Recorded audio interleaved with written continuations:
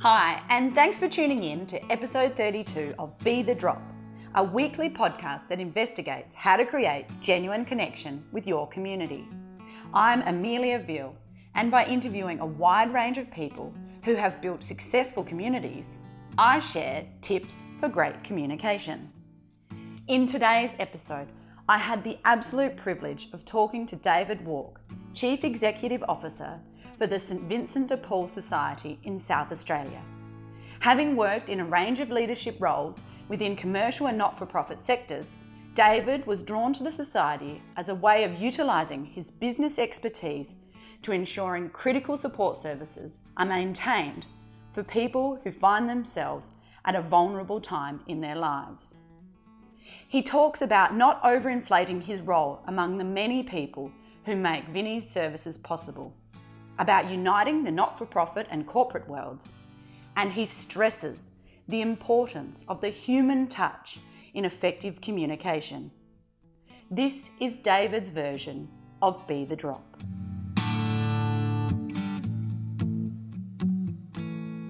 Thank you so much for joining me today, David, on our next episode of Be The Drop. It's an absolute pleasure to have you. It's a pleasure to be here. Thank you, Amelia.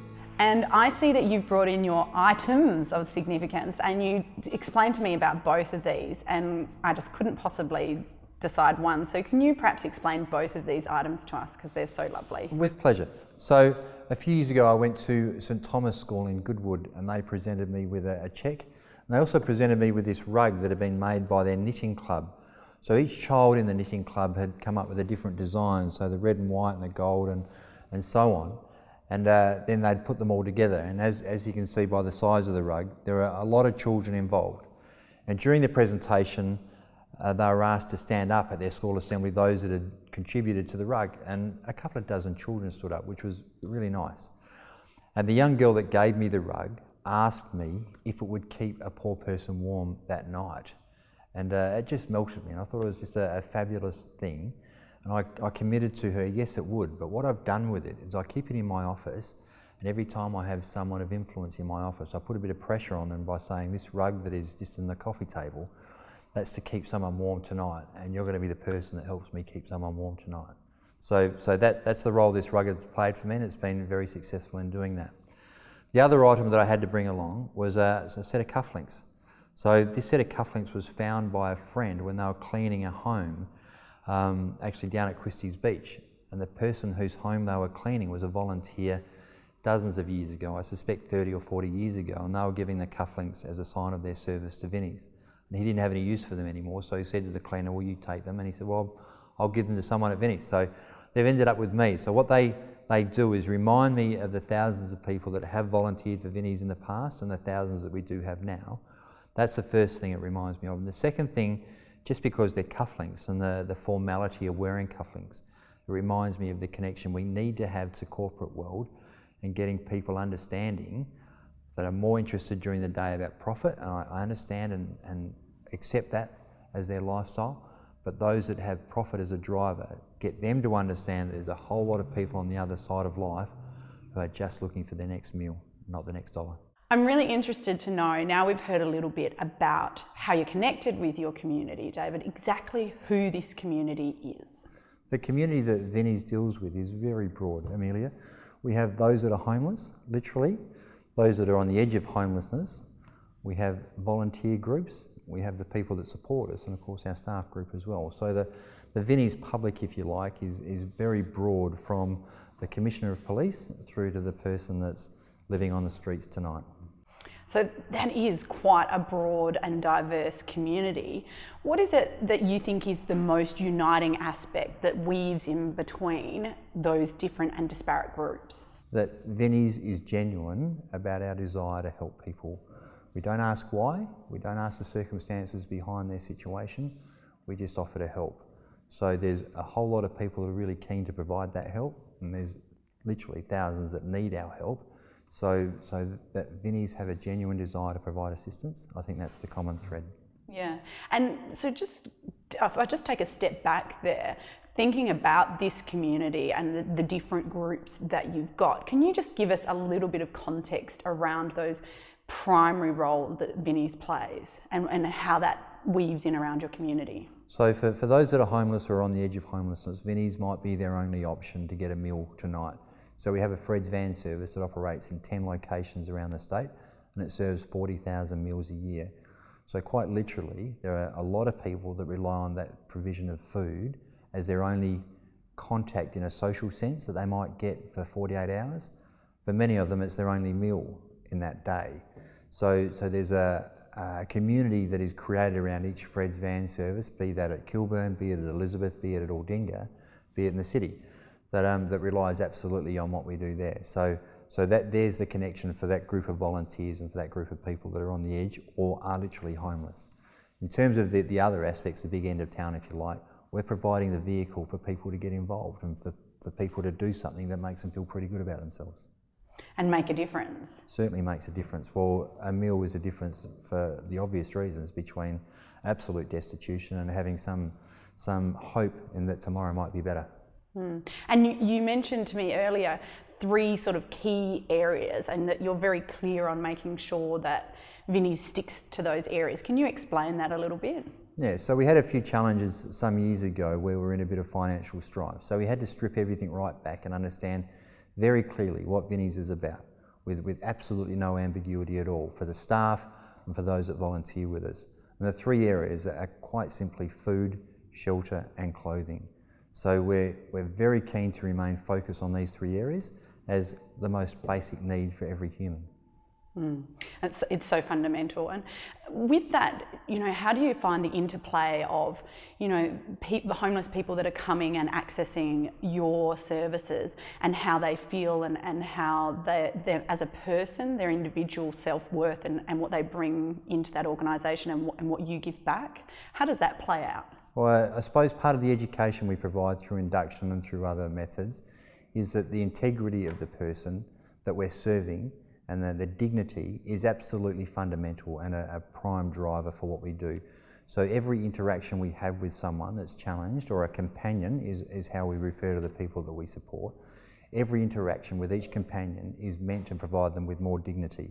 So they leave that experience, whether it's at the Fred's van service, whether someone's come into their home to provide them some assistance with whatever challenge they face in their domestic situation, or any of our other services, hopefully each time they feel just a little bit better about themselves.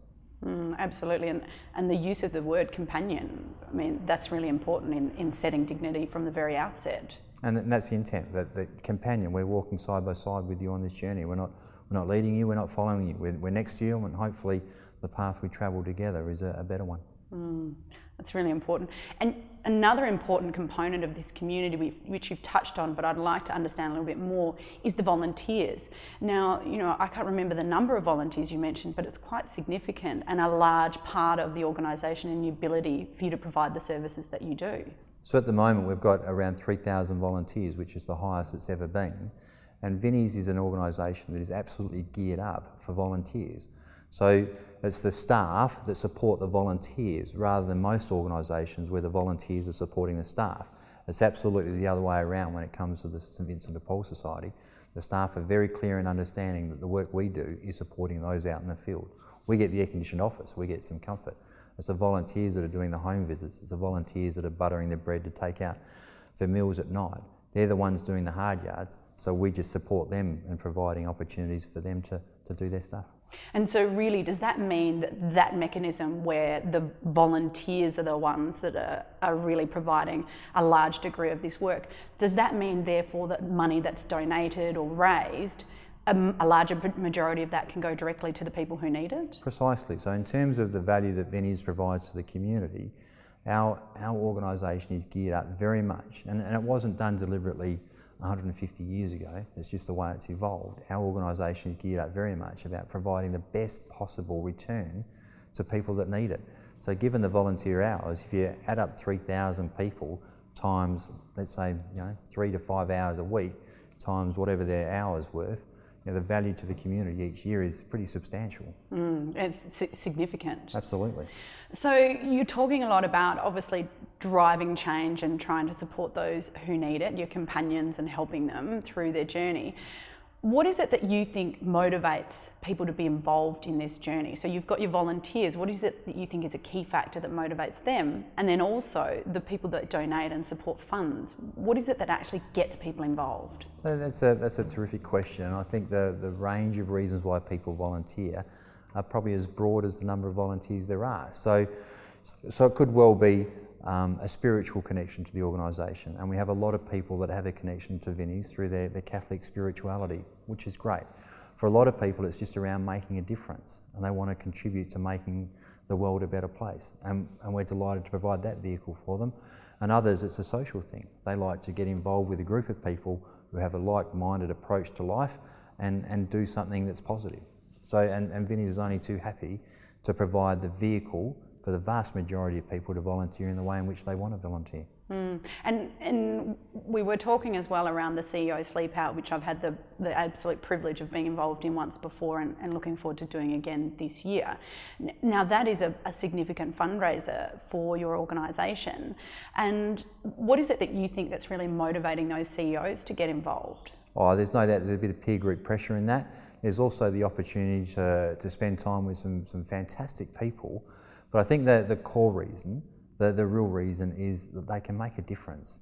They can spend one night, find out a little bit what it's like to be homeless, and generate some money that will make a tremendous difference to the lives of thousands.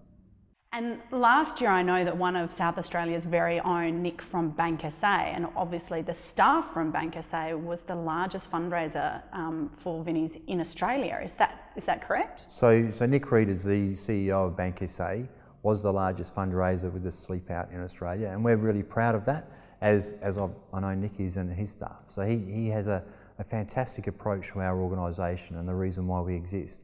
So he's absolutely marshalled his staff to support his cause, which of course supports what we do. So there's a lot of engagement between Vinnie's and the staff of Bank SA around what we're trying to achieve. And I'd have to say that the relationship has blossomed to a point where I'd like to think a lot of the staff at Bank SA are absolute advocates for who we are and what we do.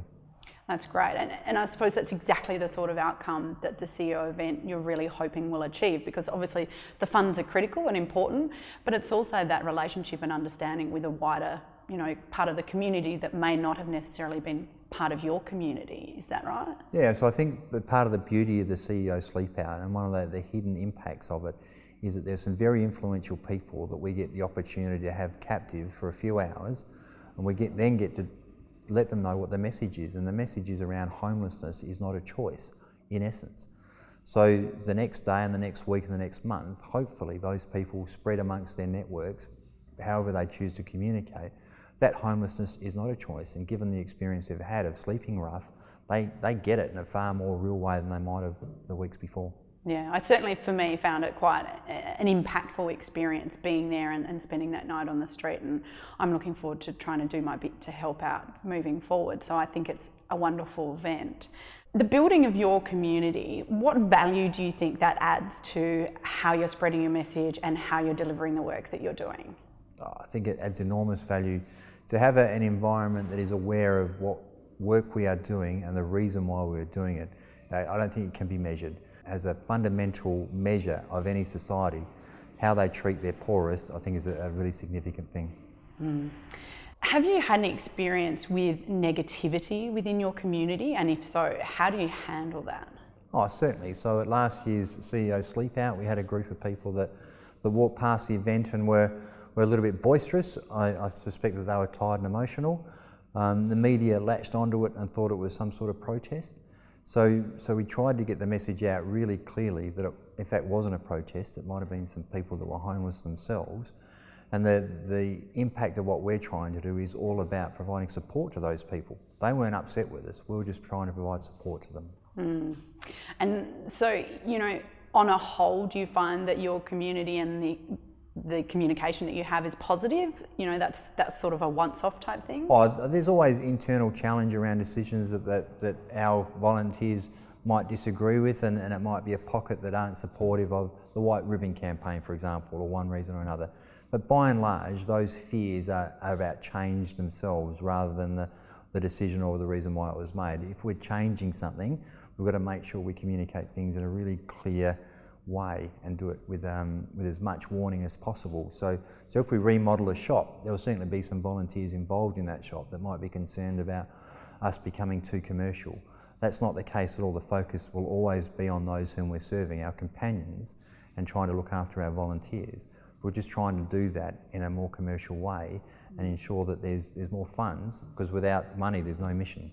Which is interesting, because to me I think that taps on the fact that obviously your volunteers are so engaged and have a sense of ownership on this organisation. They feel so passionate, they want to make sure that everything stays true to their vinnies, in a way. So I suppose that's a wonderful problem to have. Oh, that they are so engaged makes it an absolute privilege to work for an organisation like this. So I see myself very much at the bottom of the food chain. I'm trying to support a staff and create an environment for them that lets them do their best work, which provides support to the volunteers, of course, because they're the ones doing the hard yards, and they're by and large an extraordinary group of people that do some fantastic things. Great. In conclusion, I would like for you to share with me David's Be the Drop tip. So that's your top communication tip. In terms of the best method, the most effective way to do things is face-to-face. Really clear, no ambiguity, honest, which at times can be really difficult, but eyeball to eyeball, and tell it how it is. As sophisticated as it might be to do things electronically, and as efficient as it might be, the most effective way that we have found is face-to-face. And whilst that consumes a hell of a lot of time, that is the way that people like to be communicated with. At the end of the day, all the other stuff is nice, and it can be for brief messages that don't have much impact. But the things that have the deepest impact in terms of the decisions that have been made and communicating them, but also the way in which the message is received, the best way is face-to-face. I think that's the most effective way to communicate. Brilliant. Thanks for listening to Be the Drop podcast. Be sure to subscribe in iTunes or your favourite podcast app. Leave us a review or share with someone who is looking to improve their communication. You can follow us on Facebook, Twitter or Instagram at be_the_drop, or visit our website narrativemarketing.com.au and click on the podcast tab. If you or somebody you know embodies Be the Drop, email us via podcast@narrativemarketing.com.au. New episodes are released each Monday, so make sure you don't miss out by checking in every week.